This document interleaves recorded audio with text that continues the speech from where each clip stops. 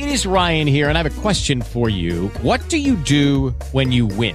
Like, are you a fist pumper, a woohooer, a hand clapper, a high fiver? I kind of like the high five, but if you want to hone in on those winning moves, check out Chumba Casino. At ChumbaCasino.com, choose from hundreds of social casino-style games for your chance to redeem serious cash prizes. There are new game releases weekly, plus free daily bonuses. So don't wait. Start having the most fun ever at ChumbaCasino.com. No purchase necessary. VGW. Void where prohibited by law. See terms and conditions. 18+. Good morning from Coolidge, Arizona, the 21st of October. Isn't that amazing? This month is slipping away. We're in the book of Acts, chapter 15. Last week we covered the first 5 verses and verse 6 today. And the apostles and the elders came together to consider this matter. The "this" is a demonstrative pronoun. It means this matter and this matter alone. Now that's a unique approach to things, approaching and dealing with one issue at a time. It's hard for folks to stay focused. I know that. We wander all over the board. It's kind of like Chinese checkers. You hit it once and they scatter, and the subjects scatter. But the apostles and the elders of the church came together, and they came together with an objective in mind, and that was to deal with one issue. And that's the way to handle something, one issue at a time. Now, you'll want to notice in verse 7, and when there had been much disputing. There's a translation here, a translation error. And you all know what it is because you know what should have been here, even though it isn't here. After much praying. I'm being somewhat sarcastic. You didn't catch on to that? After much discussion, or we're in verse 7, I think verse 7. And your verse is up there. After much discussion. After much discussion, Peter got up and addressed them. So, no issue of biblical relevance has ever been solved by prayer.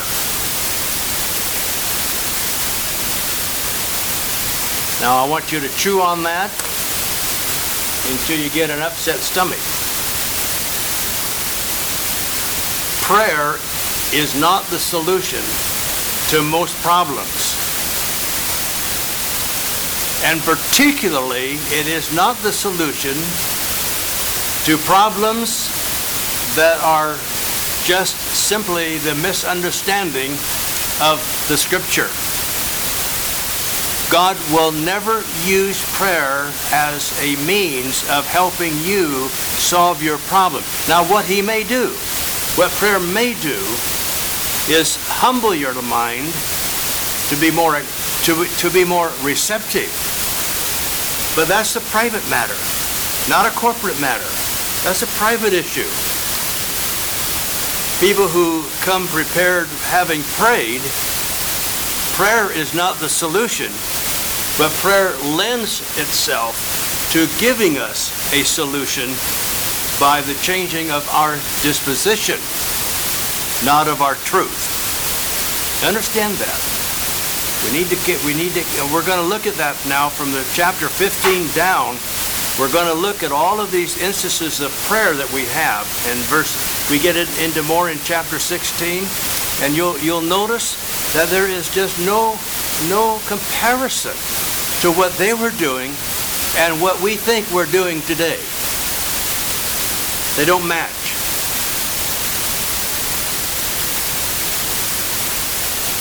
So God made a choice in verse 7.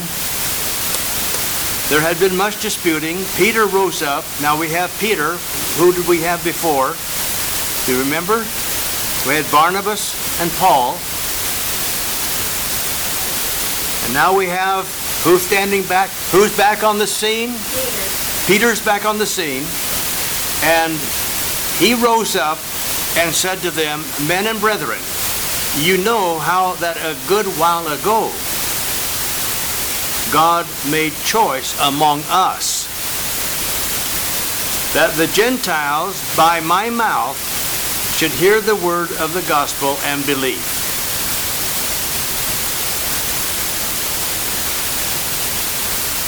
So then there was a us.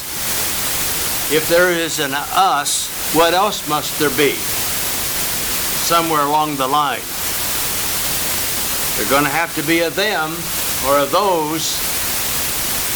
And you here, you know the you is plural. It's a corporate pronoun. God made a choice among. That's why the word is translated among, because the you is a corporate pronoun. There's an example of it. So he's checking me up here. And he said unto them, and them is plural, and then brethren, you know that how a good while ago among us, you see all those pronouns there, among us is and whom in, and it's not in us, because the us is what?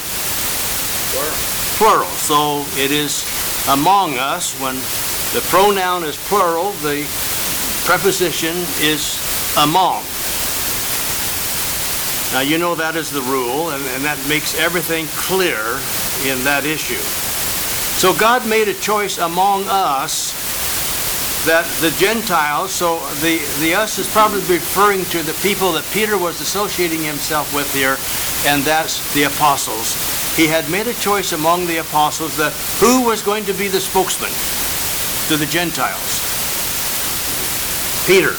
That he was going to be the spokesman primarily amongst the Gentiles. By my mouth they should hear the word of the gospel and believe. So they were going to believe not as the result of praying, but as the result of hearing,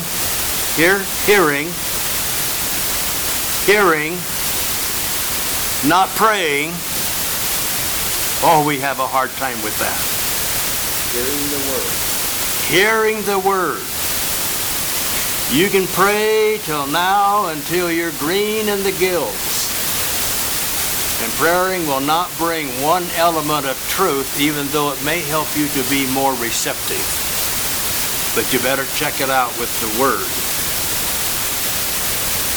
God made a choice among us that, that the Gentiles by my mouth should hear the word of the gospel and believe. So the difference here that we're dealing with is that the gospel was going to be expanded into incorporating the believing Gentiles,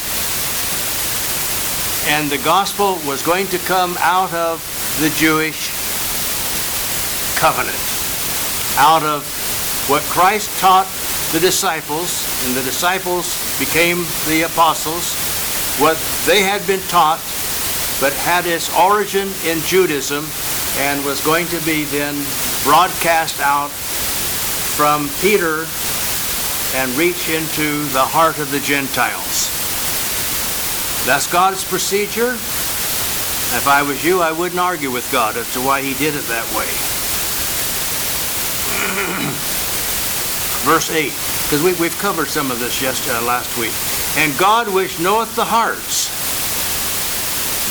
Now remember, he doesn't change your thinking, but he does understand your heart. He bare them witness, and notice verse 8, giving them. Who is the them?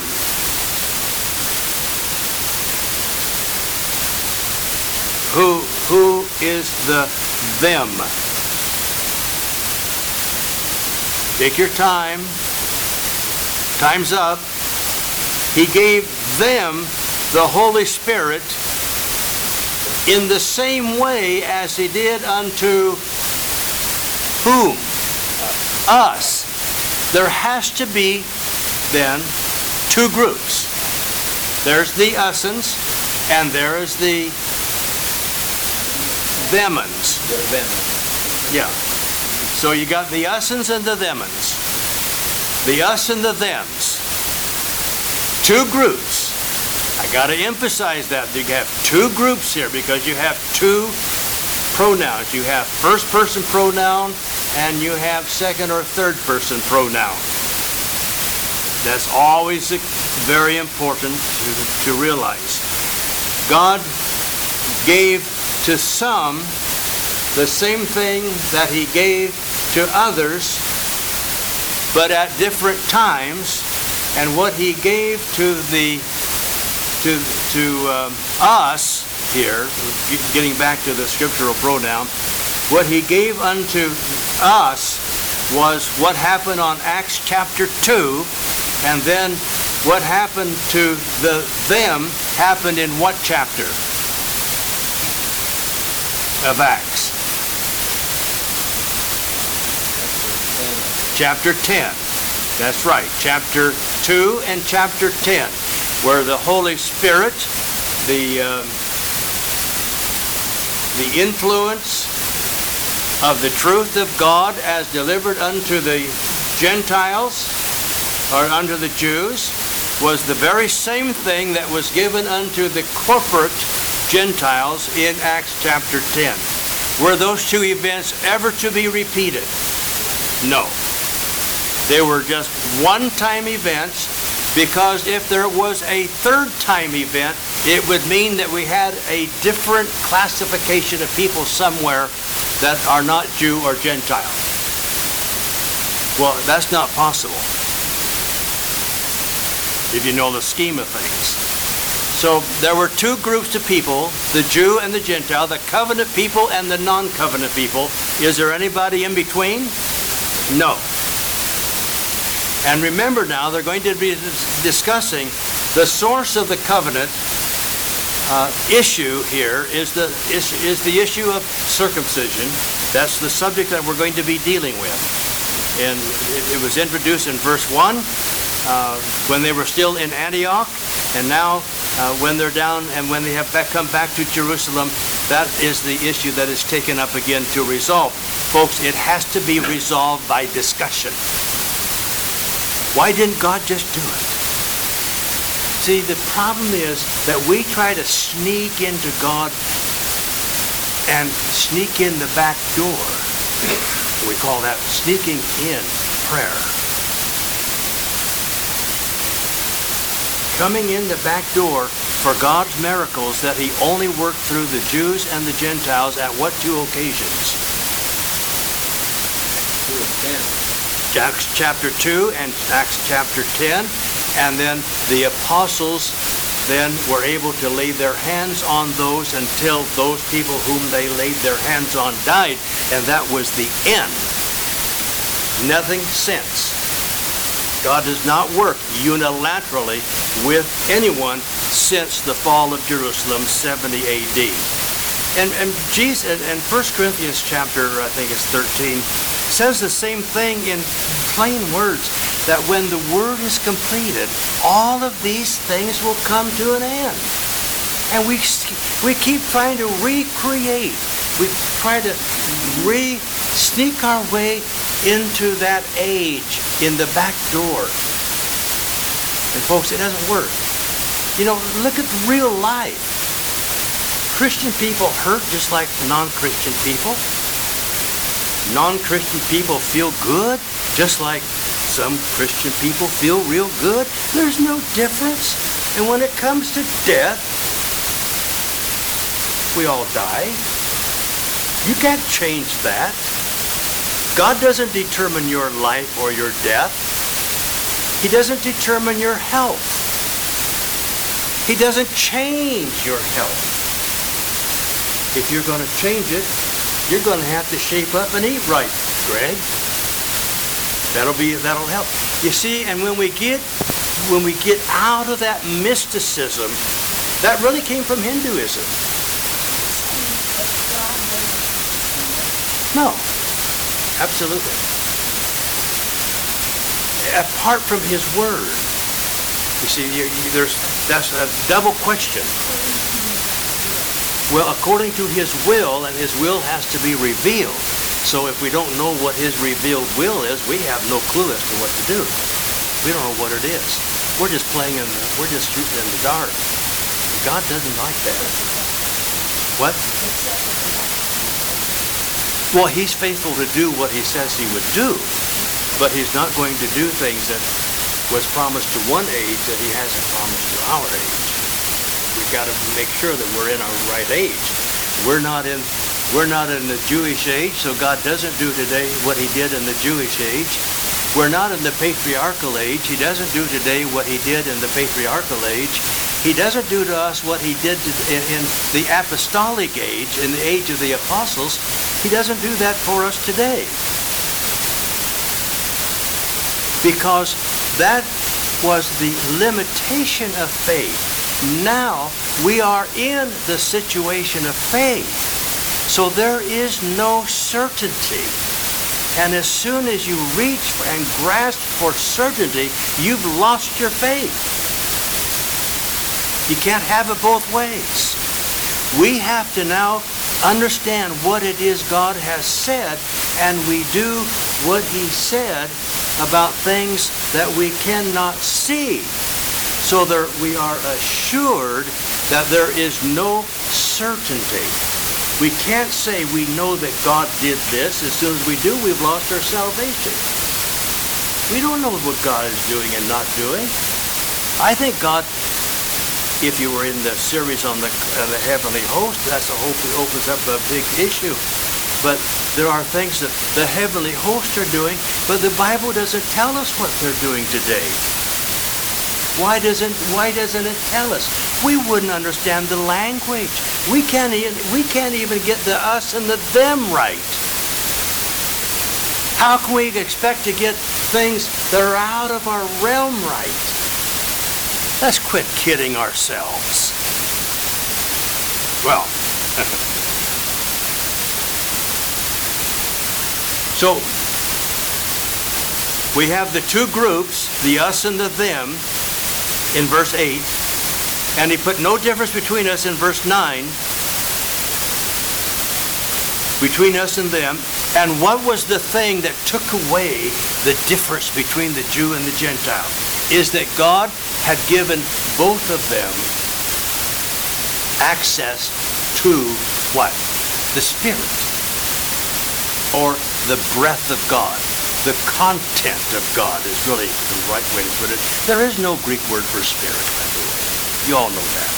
It doesn't exist. We say it because we're just so ingrained in using terms that we've been brought up with that are not biblical. They're just not there. And so we kind of use them generically, folks. And let's not get too cranky about with people about those things, because it's just like prayer. People don't have a clue as to what the word Bible, what the Bible word for prayer means. What does it mean? Quickly, somebody.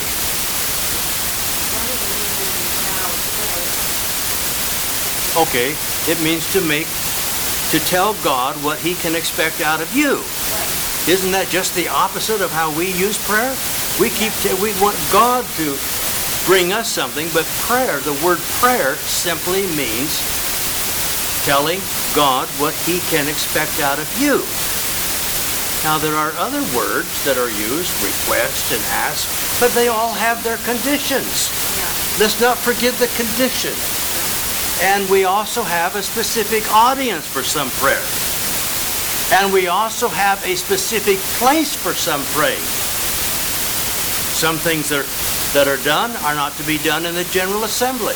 Jesus said, for instance, in the Old Covenant, He said, when you pray, be public about it. Yeah, He said be private about it. Don't stand out there grandstanding how swell you are to be praying on this. Well, you all get the point.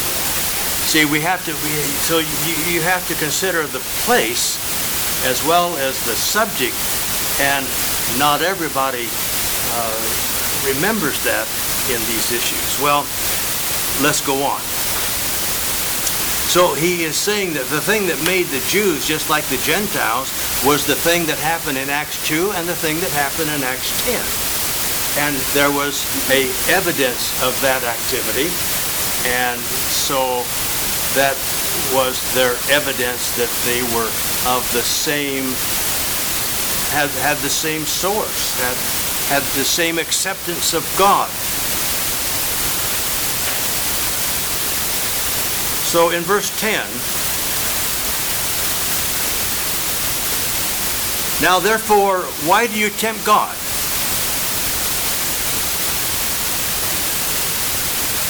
Well, we got to think about that a minute.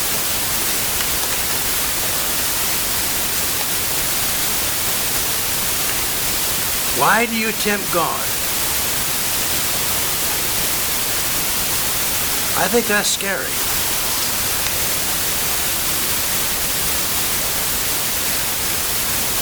Why do you tempt God? By you're wanting to put something upon. Now what is the discussion here? Remember, all the way back to verse 1, he's developing the theme, giving us a background so they can reach a solution. A solution to the issue at hand cannot be achieved by prayer. It has to be achieved by biblical solution, by revelation. It has to come by revelation. God never reveals anything true to anybody. Has never since the apostolic age. That was what the Spirit did. The Spirit does not function that way now, because if it did, that's why so many just throw the Bible out, because there's no use for it. And you'd be justified in doing so. Absolutely get rid of it. Because if God speaks outside of His Word by any other means, then get rid of the one thing that He has given us His message through. We don't need it. That's called blasphemy in the Bible. Huh?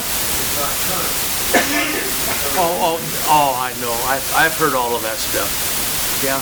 And the people are off. If there's 50 different ways of going, and of course that's the basis of Buddhism and of Hinduism. And they have crept their way into the Christian, so-called Christian community in a way that it's hard to find Christians who don't think in terms of Hinduism. Now, you see, and I have a high regard for Hindus. I have a really high regard for them because of, culturally.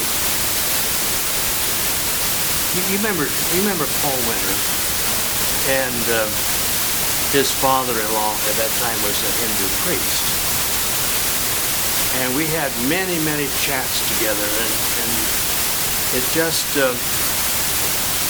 so many things, there's so much clearer on, but you see, they get everything resolved through meditation. We call the same thing prayer. They get it through meditation. That's the same thing that Buddhism does. They get it through meditation. We call the very same procedure, very same thing. We call it prayer. They call it meditation. And they use it as prayer as well. But they haven't got a clue what the Bible means about prayer. The Bible just cuts through all that and tells us, we need to be telling God what He can expect out of us. That's the heart of prayer in the big sense. Now therefore, why do you tempt God? The word tempt has the idea of, why are you daring God to do something that is not in His plan, outside of His will, outside of what He has revealed and made known to everyone? How come you're tempting God not to do something to you when you're doing something against God and what He has said for you to do?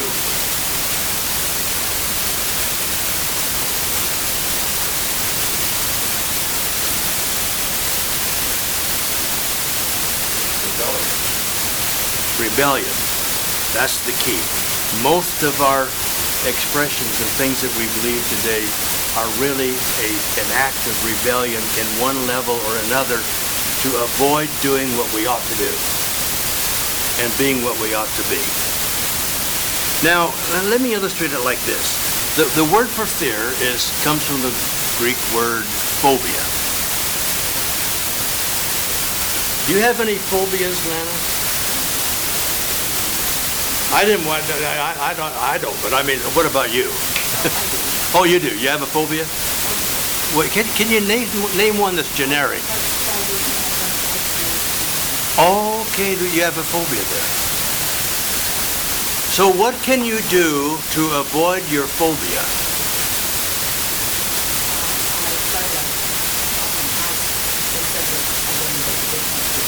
Okay, so you don't like rattlesnakes in your house. No. And so the way you avoid that phobia is to simply eliminate contact with them the best you can.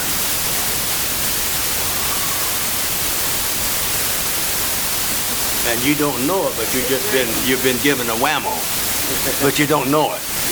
What? Oh, yeah, but he's got a 45 or whatever. The word phobia is the word that's translated fear.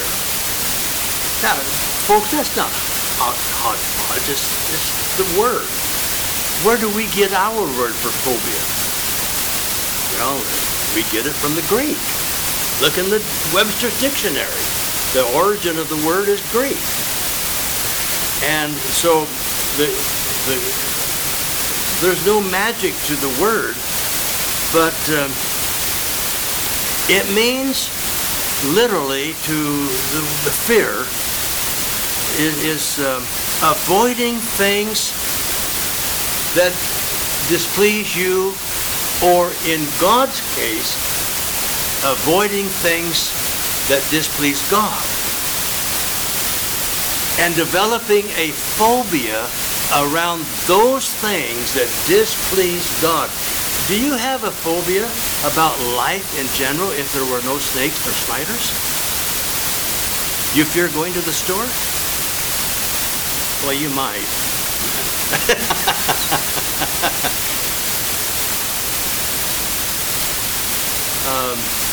Do you have any fear going into your kitchen normally? Well, of course, you got a cat now. That might be a new phobia. But you see, when we live outside where we live outside of our phobia, we're not afraid. And when the Bible speaks about fear, it simply means to act with caution about how we deal with things that God may be displeased with.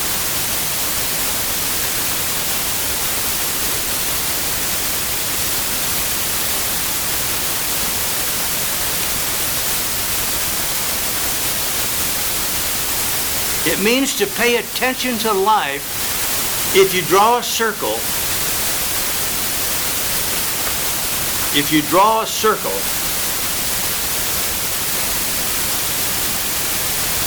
and you put the love of God as the content of that circle,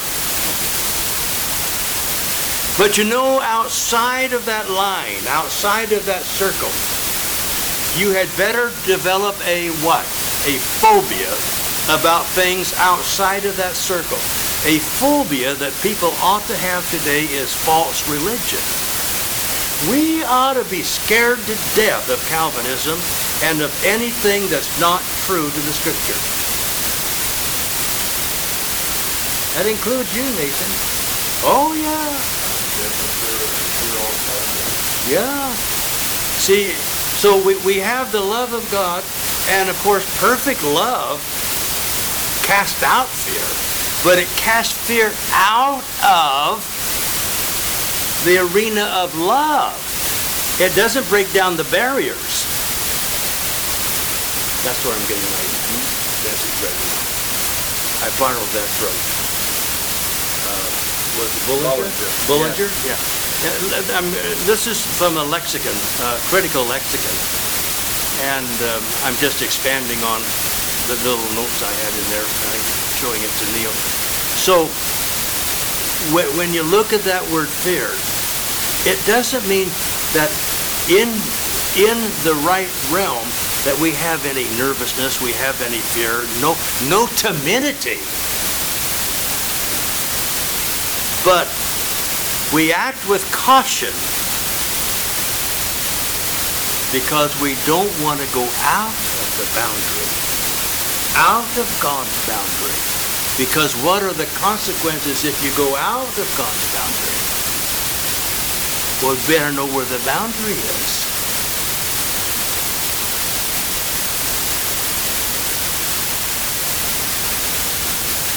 So the word tempt really means that these folks were tempting to go and break through the boundaries of love, the boundaries of compassion, the boundaries of joy, the boundaries of God's mercy, the boundary of grace, and break into an arena. And he says, that's a dangerous thing to do. You don't want to tempt God. You don't want to put God in a spot where he has to deal with you. Don't ever go there. Now you see what they were doing is they were adding to what had been taken away and bringing it back into a new covenant. People don't distinguish between the covenants. And these folks were the same way. Right now that we're getting a perfect example of, in principle, of where we are in every issue today. We simply don't understand that we are in a covenant with God. We're not in the apostolic covenant. It ceased with the fall of Jerusalem.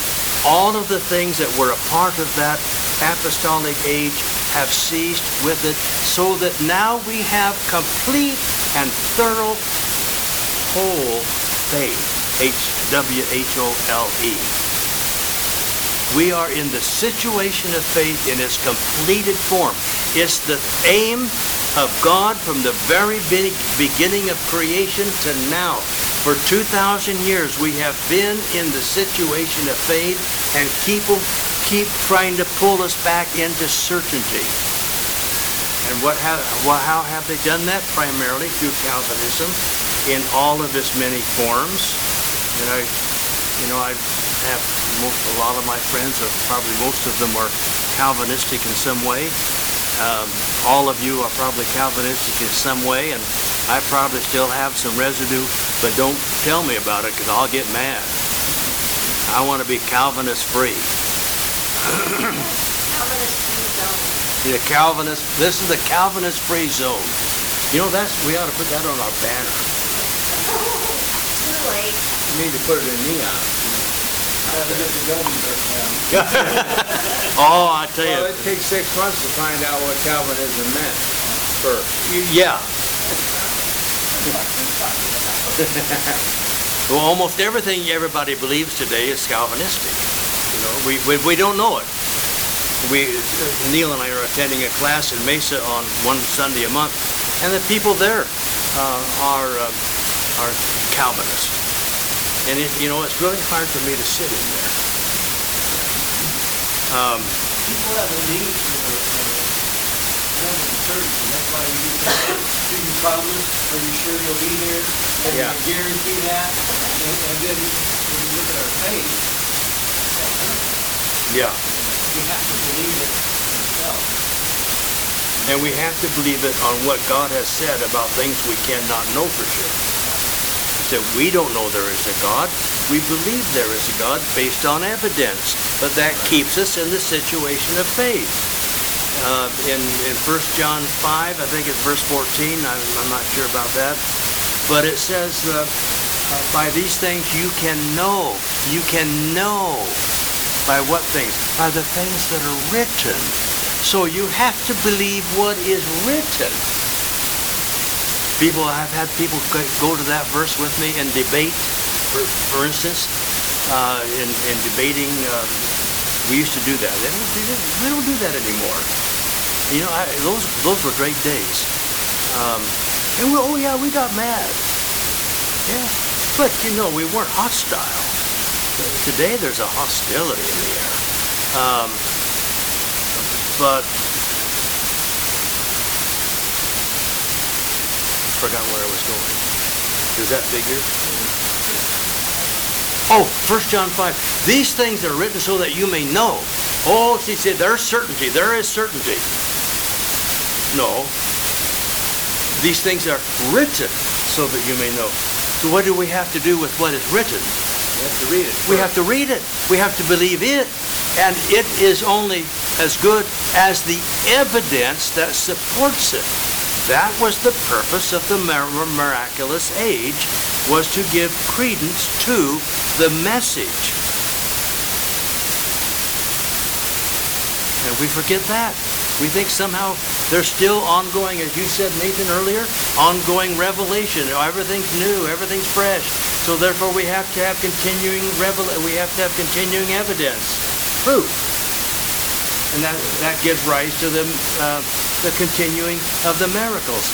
Folks, that just disregards everything that God has said, which is perfect, complete, it is final. We are in the situation of faith, so that everything we have a handle on, is what we believe about things that God has said that we cannot see. That's the definition of faith. You know, a lot of Christian people that look at Christianity, they see things to the... Sure. That's why science is taken over as the religion. Because in that you have some kind of specific know with evidence and proof. Yeah. But non-Christian look at Christianity is something that, because of the issues that we're Christianity, they always see this to know. Why would you want that? Oh. But in science, they have continuing revelation about an item too. Well, They can they adjust want the that, result though, later on. because that's keeping more information. That's a good thing. Yeah. Even if it makes them totally wrong about it, but now they know. But there is nothing new, so everything they look for has already been there. Right. Yeah. And it's just discovering things. And it's our same way in the scriptures. We simply don't know. There are so many things we don't know. We don't dare get proud, because there's so many things we don't know that every day, every time we read, sit down and really ponder these things, we discover something new that's been there all the time. We don't create it, but it just comes to our mind. So that's what the unsearchable riches that Paul says in the Colossians. The unsearchable riches. You know, you can't exhaust the truth. Now, so when it comes to tempting God, means to not have a fear about transgressing, not to walk with caution in any area of life. And we have to be so careful that we don't dare God. Don't put God into a position where we are daring Him to do something drastic. Why tempt you, God? And by the way, I guess that's how I would define fear. I was asked that yesterday in an email. What does fear mean? So it came out of that too. Tempting is reaching toward getting as close. Let me illustrate it like this. A chariot is going down a canyon. Now, how many of you've been down Apache Trail? Have you been down Apache Trail? We'll pray for you. But the Apache Trail has one area where it's straight down on one side, and there's a little ledge up here where the highway is. I mean, the road. It's not quite 2 lanes. You have to go real fast. You're driving it. It's straight down, and it's straight up. And you got this little ledge at one place toward the maybe 75% up the trail. And you don't meet anybody on that road because you don't pass. I mean, it's a matter of just simply watching them go down the hill quickly. But you have a chariot, a carriage. I can't use wheels here, my automobiles, but and you got a horse, two horses carrying a chariot, and you're going down this ledge, straight down and straight up, just barely enough room for your vehicle. And one guy, he comes down, and this is a part of a race, and they were racing, and one guy came down, and he got right, about a half of the tire of the wheel was kind of overlapping the edge of the road, kind of like up there on Apache Junction Trail. And boy, this guy has a lot of skill. How close he can get to the edge, how close he can get to the, And the next guy, but the guy that won is the guy that came down, and he clung to the cliff side, the upside, as close as he could get, so that there was 4 or 5 inches between him and the edge. And he got the job, and the other guy was wondering, how did he get the job? Because you were so good and you took a chance, whereas this guy didn't take any chances. He played as close to safety as he could get. You see, some people live their Christian life as close to the edge as they can get, and other people live their Christian life as safe as they can get. That's how we ought to live it. All right, one more thing quickly. I think. Let's look at verse 11. We're almost out of time. But we believe that through the grace of the Lord Jesus Christ, we shall be saved, even as they. And who is the we? The Jews. Who are the they? The theyans. They are the Gentile. He's speaking about two corporate bodies here. Oh, I've got so many, it's just like in Romans 3.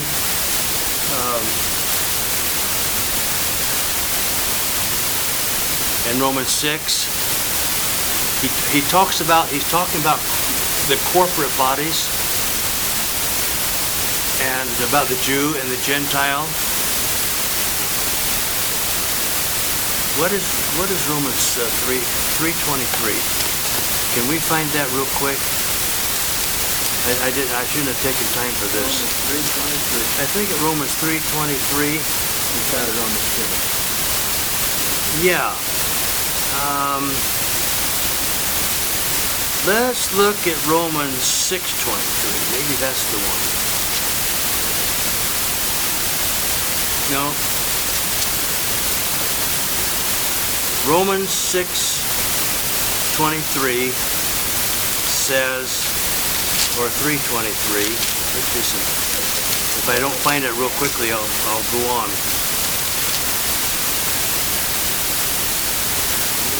For all have sinned. Now, who is the all? Well, what has he been talking about? He's been talking about what two groups? Jews and the Gentiles. In chapter 1, he is talking about the Gentiles. And man, he's got the Jews all lathered up. They really believe what he's saying about the Gentiles. Oh, they are one messed up bunch of people. Really bad. I mean, you cannot excel their evilness. Then in chapter 2, he turns the tables on them. He starts talking about the Jews, and their joy turns to somberness real quick. And so when he talks about all here, he's talking about all groups, And the two groups specifically are the Jew and the Gentile. And all have sinned. All groups of people, all factions of people have sinned. It doesn't mean that every person has sinned. Now, they probably have. But that's not what he's talking about. And they all come short of the glory of God. Both groups, those of a covenant and those outside a covenant. You know, we have Job as a perfect man. We have Cornelius as a perfect man. We have lots of perfect people in the Bible. No one has to sin. The fact that God is merciful proves that, is that we don't have to, but when we do, he has provided a remedy. Not saying that we have to do so, but we don't have to do so, but even when we do so, he has a remedy. That's the mercy of God, part of it. Now let me conclude. That was brief. Verse 11.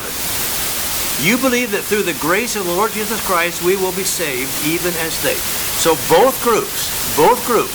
He's not saying here that everybody is saved. He's saying the Jews and the Gentiles both have access. The same thing as Romans 3:23. Everybody has access now. Both Jew and Gentile. Is there anybody else but a Jew or a Gentile? No. A Gentile is simply someone who is not a Jew. That's the biblical definition. Everybody who's not a Jew is a Gentile. That means everyone who is not in a covenant relationship with God is a non-covenant person. There are no options. I don't care how good you are. It's whether or not you're in a covenant or not. But notice the verse of this, the idea of this. I want to make one statement, and we're over time. We get overtime pay here. We believe that through the grace,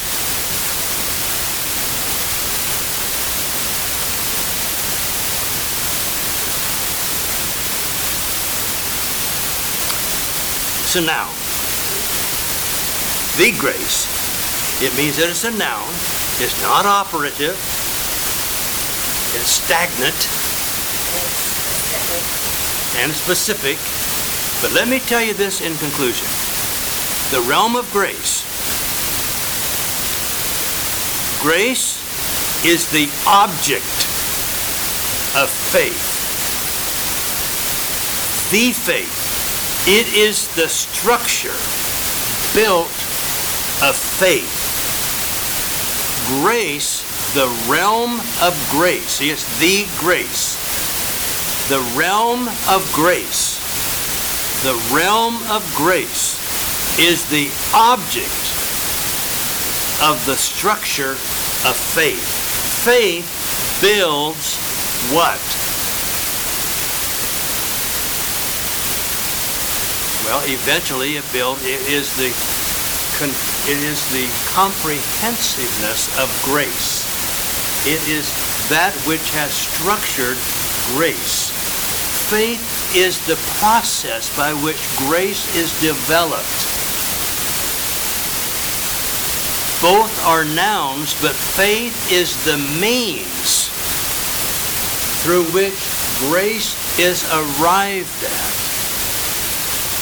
We believe all of that which has been revealed to us, and that completion of revelation is what has produced the realm of grace. Capture the definition. Grace. Otherwise, we use the word faith instead of grace. That's right. But he's talking about what grace accomplished. I mean, what faith accomplished. Their faith of Jew and the Gentile alike. It accomplished the completion of that is the grace built by the faith, not just a faith, but the faith is objective. Faith is subjective. The faith is objective. I'm talking about objective faith, that which is revealed once and all for the saints, Jude verse 3, once for all unto the saints, and that builds to us the completion of God's realm. And it includes everything that God has done for all of mankind equally. So, was the law grace? No, because it was designed for whom? Only for those in the covenant. For what purpose? The law was added to the promise. And so once the promise has been arrived, we don't need the law anymore because it has come.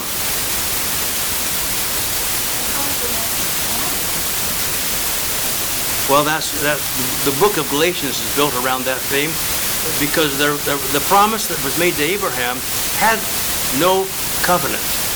It was just a promise. And then in Galatians, the entire book deals with the law was added to the promise for the purpose of bringing in the Messiah.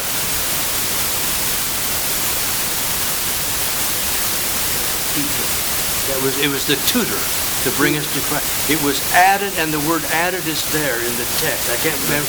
It's I think it's in chapter either 4 or 3.